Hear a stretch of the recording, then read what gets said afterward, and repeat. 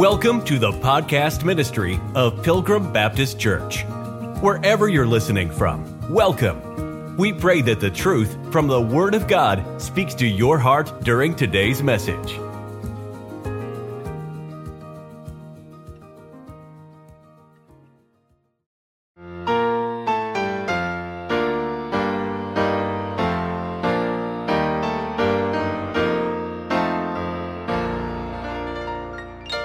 Jesus answered and said unto them, Take heed that no man deceive you, for many shall come in my name, saying, I am Christ, and shall deceive many. We're going to talk about deception tonight in relation to this 7-year period of Daniel's 70th week. And so let's go to Daniel chapter 9.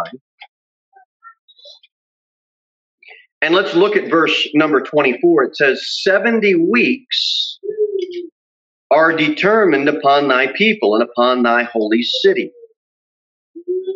A week equals 7 years in this prophetic prophecy here. 70 times 7 would equal 490 total years.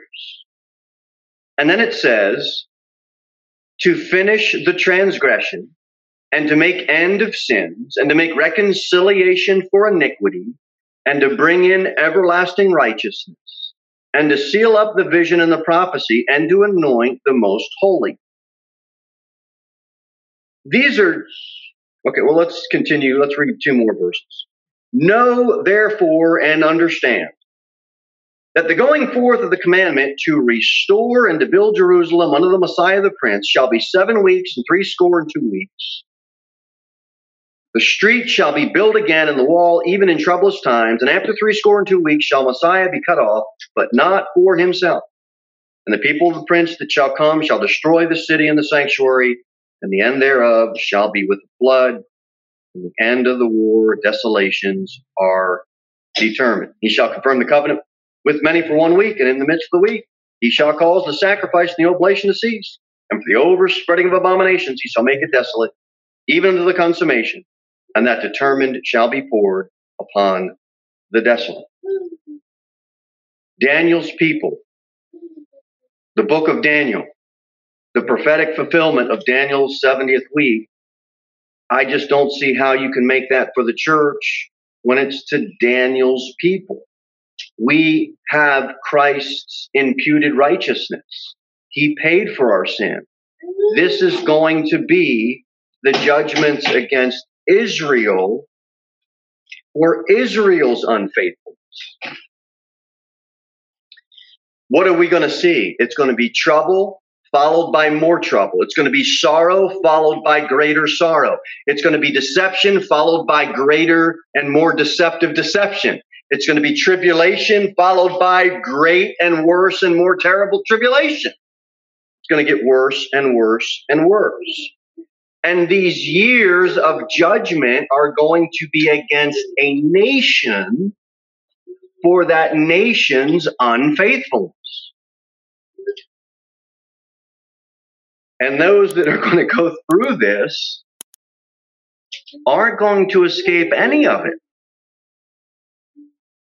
We see that in verse 24, all these things that have to happen. Let me just draw an illustration out in the book of Amos. Flip over a few books to the book of Amos. And we're going to look at Amos chapter number 5 and verse number 18. Is that where I want to be?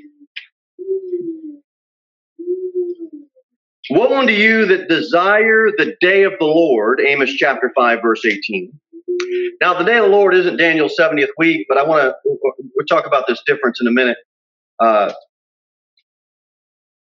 remember we talked about this last week at the end. Christ's second coming is not going to be the destruction of the heaven and the earth.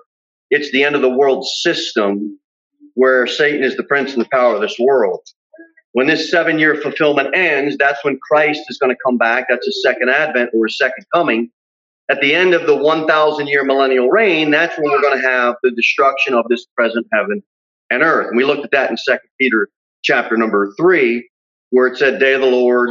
And that day of the Lord is when heaven and earth will be destroyed. And that's going to happen at the end of the 1,000-year millennial reign of Jesus Christ. So when we see the end of the world, we talked about this back in Matthew 24 last week. It's not the end of the heaven and the earth. It's the end of the world system. So we're going to have judgment, two different types of judgment. You're going to have an initial judgment, and you're going to have a final judgment that will happen 1,000 years later at the great white throne judgment. So we'll get into all that at a different time. But in Amos chapter 5, verse number 18, the day of the Lord is darkness and not light. Verse number 19, watch this. As if a man did flee from a lion and a bear met him, or went into the house and leaned his hand on the wall and a serpent bit him. So I go to Amos 5 to look at when we have this beginning of sorrows in Matthew chapter 24, and we see that in Mark chapter 13. In Matthew 24, in verse number 21, the Bible says, "For then shall be great tribulation, since is what's not since the beginning of the world to this time, no, nor ever shall be." So you've got sorrows and deception and all of this tribulation that just waxes worse and worse and worse. I just want to point out in Amos when it says, it doesn't matter what you do. Oh no, a lion's after me. You escape the lion. Whew, I'm free. There's a bear. I'm going to get rid of this bear. Man, I get into a house. I'm safe. All of a sudden, you lean on the wall and there's a serpent. You're not going to escape God's wrath. And it doesn't matter where you turn, unless you've trusted in his son, unless you put your faith in what he did for you on the cross, not a one of us is going to stand a chance. Whether we escape a lion and a bear or a serpent, now that serpent's going to get us. The serpent's going to bite us. We don't have Jesus as our Savior. So no matter what you do, you're not going to escape the judgment of God. So when this 70th week starts, it's going to be the beginning of sorrows, and it will get worse and worse and worse. And it will be the same with deception. The deception is going to get, it's just going to get horrible. It's going to get horrible. Let's look at, let's change paths for a minute and get Proverbs chapter 12. And then we'll get back on track. Let's take a little side trail. Look at Proverbs chapter 12, verse number 5. Do we have deception in our day? You bet we do. Proverbs 12:5, the Bible says, "The thoughts of the righteous are right." Now that's pretty theological. "But the counsels of the wicked are deceit." You ever want to get advice? Why do you want to get advice? Because you don't want to be deceived or duped on something. And that's a good thing to do, by the way, is to get some counsel. But we want to make sure it's not the counsel of the wicked. How do you get counsel of the wicked? You sit in front of Hollywood movies for 18 years. And that's how you make your decision. Proverbs 12, verse 17. "He that speaketh truth showeth forth righteousness, but a false witness deceit." Deception's just a real pull the rug over your eyes type deal. Nobody likes to get deceived. But the whole idea behind deception is you don't know you're deceived until it's too late. Proverbs chapter 12, verse number 20. "Deceit is in the heart of them that imagine evil, but to the counselors of peace is joy." We see this in all aspects of our life here on earth, especially in America. We shouldn't read the Bible as Americans, but we can certainly relate to a lot of the deception that's going on in America that we get fed to us from media. But the counselors of peace is joy. That's what I want. Let's do two more. Proverbs 14, verse number 8. The Bible says, "The wisdom of the prudent is to understand his way, but the folly of fools is deceit." The Bible has a lot to say about fools. And one of the great follies we see right in this passage, a very good wisdom and easy to understand, it's deceit. Fools deceive others, and fools themselves are deceived. Now, what's April 1st? It's Happy Atheist Day. The fool hath said in his heart, there is no God. He's been deceived, and his eyes are blinded. And not to go too far off into a salvation or evangelistic message, but I'd rather see everybody in town get saved than everybody in town agree with me on Matthew 24, quite honestly. And we got people that are blinded and deceived all over. It's up to us to be able to give them the peace and the joy and the wisdom that's found in the imputed righteousness of Jesus Christ. All right, we know that. That is simple. Last one, Proverbs 20, and then we'll get back on track in Matthew 24. Verse number 17. In Proverbs 20, bread of deceit is sweet to a man, but afterwards his mouth shall be filled with gravel. That's a pretty neat word picture, isn't it? Anybody have a gravel driveway? Yeah. We're fixing our gravel driveway. It puts up the gravel dust and all that. Just, you go in, you got to blow your nose, you got to get a drink of water because it just gets all in you. And what a word picture here. The bread of deceit is sweet to a man, except it's really not. Because afterwards, it's like you got a mouthful of rocks. So deception at the start of Daniel's 70th week, and it's going to wax worse, and it's going to wax worse, and it's going to wax worse. You're going to have false everything, false prophets, a false covenant. And Satan's game plan, by the way, it hasn't changed and it never will change. We know what the plan is going in, and he doesn't change because he doesn't seem to have to. He keeps duping people and he keeps deceiving people. That's what he does. That's his weapon of choice. If you had a weapon of choice, what would you pick? Some people would pick, well, I'm going to train in martial arts. Some people will pick, well, I don't have time for that. I'm going to get a knife. Some people say, well, forget that. I'm getting a gun. Well, forget that. I'm going to have, an army on my side and chariots and horses. And everybody's trying to outdo each other. And Satan's just sitting back saying, my weapon of choice is deception. I'm just going to fool everybody and beat everybody. And it's not going to change. But what is going to change is his lies and his deception is going to be on complete display now. And the false prophets will be his puppets. What's he going to do? Impersonate God. All right, 2 Thessalonians. We didn't get here verse by verse yet, but we're going to touch upon it tonight. 2 Thessalonians, chapter number 2. He's going to impersonate God during the 70th week fulfillment here. And it says, let no man deceive you by any means, for that day shall not come, except there come a falling away first, and that man of sin be revealed, the son of perdition, who opposeth and exalteth himself above all that is God, or that is worshipped, so that he as God sitteth in the temple of God, showing himself that he is God. Now, we're going to go and spend more time on this as we go verse by verse on Sunday nights through 1st and 2nd Thessalonians. But I did a few points, but let's look at this point. If the church is supposed to go through the tribulation, and they're supposed to get raptured during the tribulation, how does that make sense when, one, we're told we're going to meet the Lord in the air, two, we're never told to look here, we're always told to look up, and in 2 Thessalonians chapter 2, we have somebody sitting in a temple. We are not told to look for Christ on the earth. We're not. Not one time are we ever told to look for Christ on the earth. Never.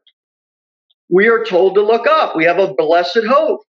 And every time the disciples came to him and said, what about the temple? What about the temple? What about the temple? He had to redirect them. Why? Because our blessed hope is an upward look. It is not an earthly look. I just don't see how you can make it any other way. It just doesn't make sense. He came this first time. He's going to save mankind from their sins. He came as a redeemer. We all know that. Then he said, it is finished. He bowed his head. He gave up the ghost. We all know that in John 19. His second coming, he's going to come as a king. He's going to come as a judge. When the church is raptured and all believers are out of here, what do you think the problem is going to be? That would be deception. It would be deception. You wouldn't go and tell anybody, we need to look for Christ here on earth, because we're not Jews. We're not Israel. We're not Daniel's people. He's going to turn and deal with the nation. And guess who isn't going to be there to warn them about anything? Believers. They're not going to be around. Every single religion, every one of them, is going to be more highly susceptible to deception on top of deception on top of deception. And this is what is being warned about in 2 Thessalonians 2. They are going to be looking for somebody to deliver them from the deception and from the things that are happening and going on earth. And that deception is going to fool. Muslims are going to be looking for the 12th Imam. That's, I guess, what we're looking for now. Buddhists are looking for, they're looking for somebody. The Hindus are looking for the 10th incarnation of Vishnu. And every religion has something or someone that they're looking for. But our blessed hope is up. It's not down here. We're not looking for somebody sitting in a temple. Oh, there he is. God. What's the common denominator of all religions? They're looking for a savior. They're looking for a deliverer. And for that savior or that deliverer to show up on earth. Every single one of them. And many will come in Christ's name and will deceive many. We are not going to be deceived because we have a Redeemer. He already came the first time to redeem and deliver us. We've been delivered. We don't need one. We have the imputed righteousness of Christ. By default, we don't need to look for anybody sitting in a temple here on earth. It would be an oxymoron. It would be like jumbo shrimp. How can it be jumbo and shrimp at the same time?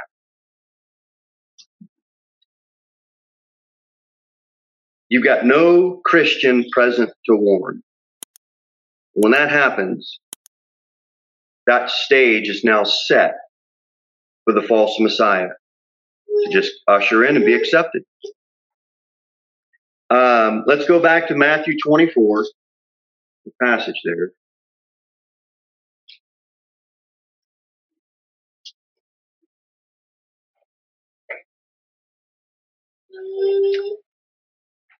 And Jesus answered and said unto them, take heed that no man deceive you, for many shall come in my name, saying, I am Christ, and shall deceive many. We see it in Mark 13 as well as the cross-reference, take heed lest any man deceive you. Many shall come into my name, saying, I am Christ, and shall deceive many. Luke 21:8, another cross-reference, take heed that you be not deceived, for many shall come in my name, saying, I am Christ, and the time draweth near, go ye not therefore after them. Do we as Christians need to worry about any of this deception? I would answer that as a resounding no, no, no. We have the indwelt Holy Spirit. We have what we need to live here on earth. We're not looking for a deliverer on earth because we're not a nation of Israel, that is. We're looking to meet Christ in the air. So 2 Thessalonians 2, I'm not looking for a deliverer. I'm not looking for anybody, a false Messiah. I'm not looking for somebody sitting in a temple, because I'm looking up. We look for Christ in the clouds, not upon the earth. Church is raptured, and now this deception begins. This beginning of sorrows, 3.5 years. Then the great tribulation, another 3.5 years. This 7 years, or Daniel's 70th week, is where all this specific deception is being talked about. We have the second coming of Christ, then we go into the millennial reign of Jesus, 1,000 years. This deception will be successful, and it will pave the way for the final Antichrist.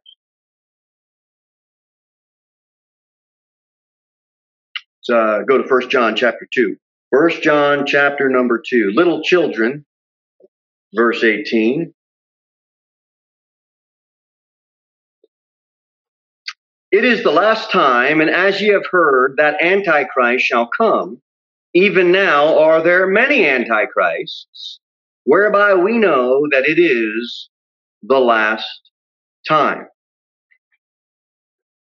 During the church age which we live in right now, have we as New Testament believers experienced knuckleheads claiming to be Christ?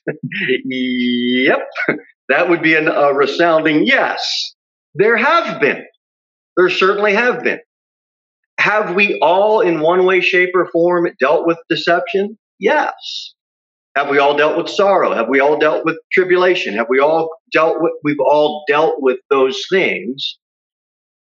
This is going to be a period of time where it's going to be extremely heightened, 100%. And what we experience isn't going to compare to what is going to come. In Matthew 24 and in Mark chapter 13, who is deceived? The very elect. Who is the elect? It would have to be Israel, Isaiah chapter 45, for Jacob my servant's sake, and Israel mine elect. I just don't see how you can make it the church in the context of that group of elect. You're going to have a lot of confusion. You're going to have competing voices. And you know what that happens?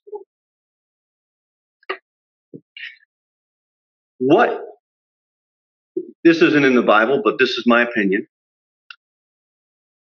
What was the biggest problem with the COVID-19? To me, it was the overwhelming information that this person said this person said something different. One doctor said this on Monday. By the end of the week, now this doctor is saying something else.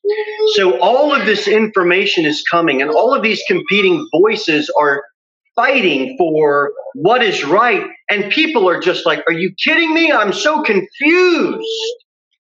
I'm just worn out. How long has that been? 14 months. 14 months since that pandemic. And we have got a lot of competing voices. Dr. Fauci says one thing, the American frontline doctors say another. Then some witch doctor from Uganda says one thing, and Dr. Deborah says another thing. And then President Trump says one thing, and then somebody thinks that he said, well, we should all inject Lysol. And so they take that out of context. I mean, let me tell you, didn't that thing just go on and on and on? I mean, go back to May of 2020. And how many people had YouTube channels? One person saying this, another person saying that.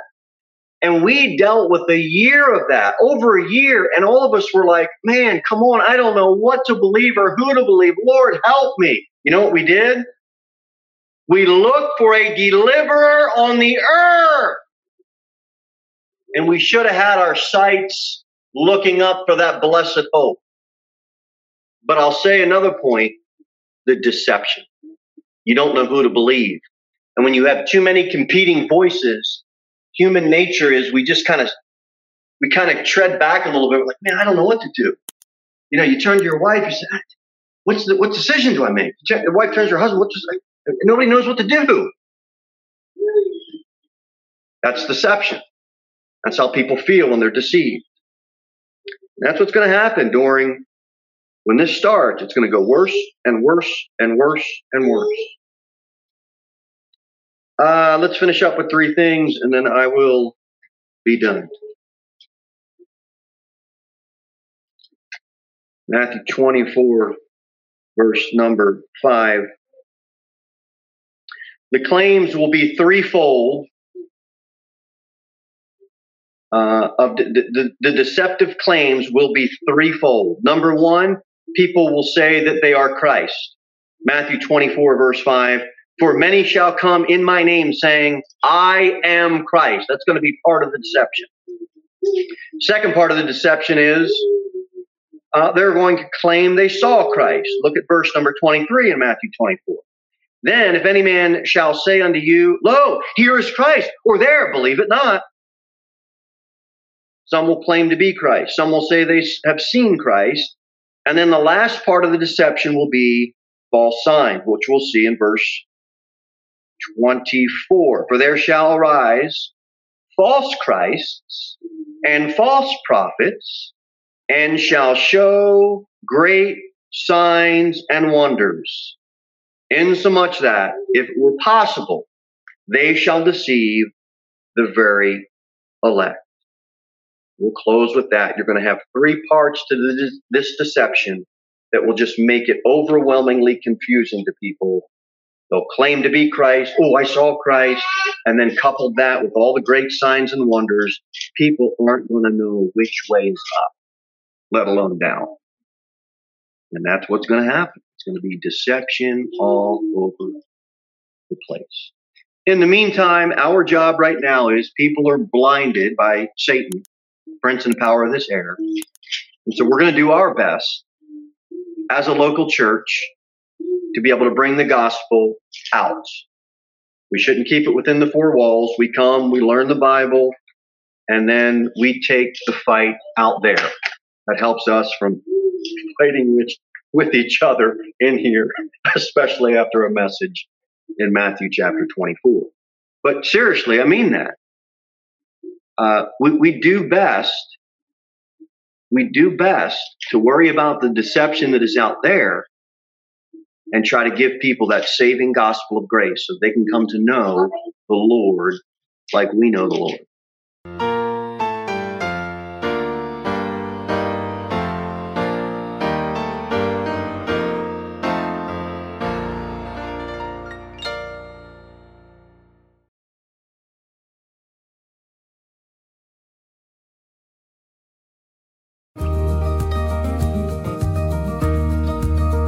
Thank you for listening to the podcast ministry of Pilgrim Baptist Church.